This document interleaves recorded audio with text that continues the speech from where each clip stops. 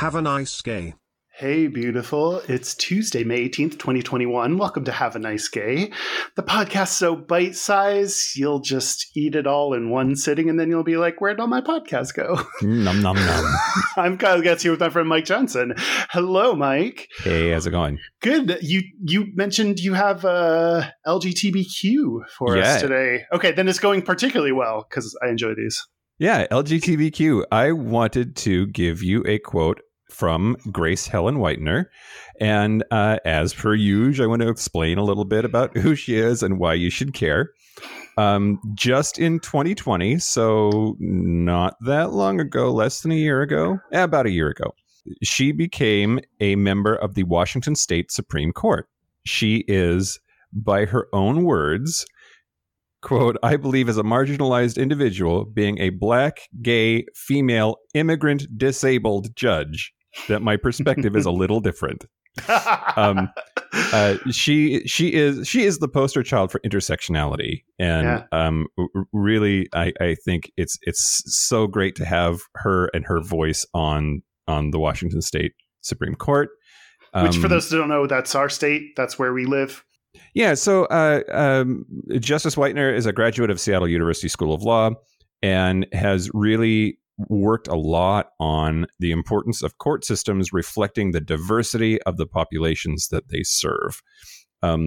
She is a really outspoken advocate for diversity and the importance of our judiciary looking like our communities. Here's finally the quote. I think my background is so diverse and so varied that I represent just about every type of individual that could possibly come before the court.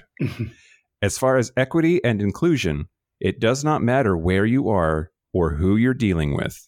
What we are to be concerned about is the impact our actions have on others, and that has always been my focus, and I hope I can continue doing that. Grace Helen Whitener. That's awesome. Yeah, she's pretty fantastic, and I'm happy that we have her. And also, it's so awesome that she can represent and come from the so many backgrounds and bring that to the table. And also, the burden needs to not be exclusively on her to bring all viewpoints. So it's one of those like things that's so obvious, but you need someone like her to say that and for it to hit people of like. Why wouldn't the Supreme Court look like who we're talking to and who we're representing?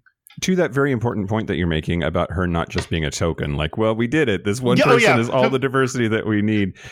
We also, at the same time, appointed Raquel Montoya Lewis, who is the Washington State Supreme Court's first Native American justice. So that it really, the two of them together are this like important show of diversity and change in our judiciary.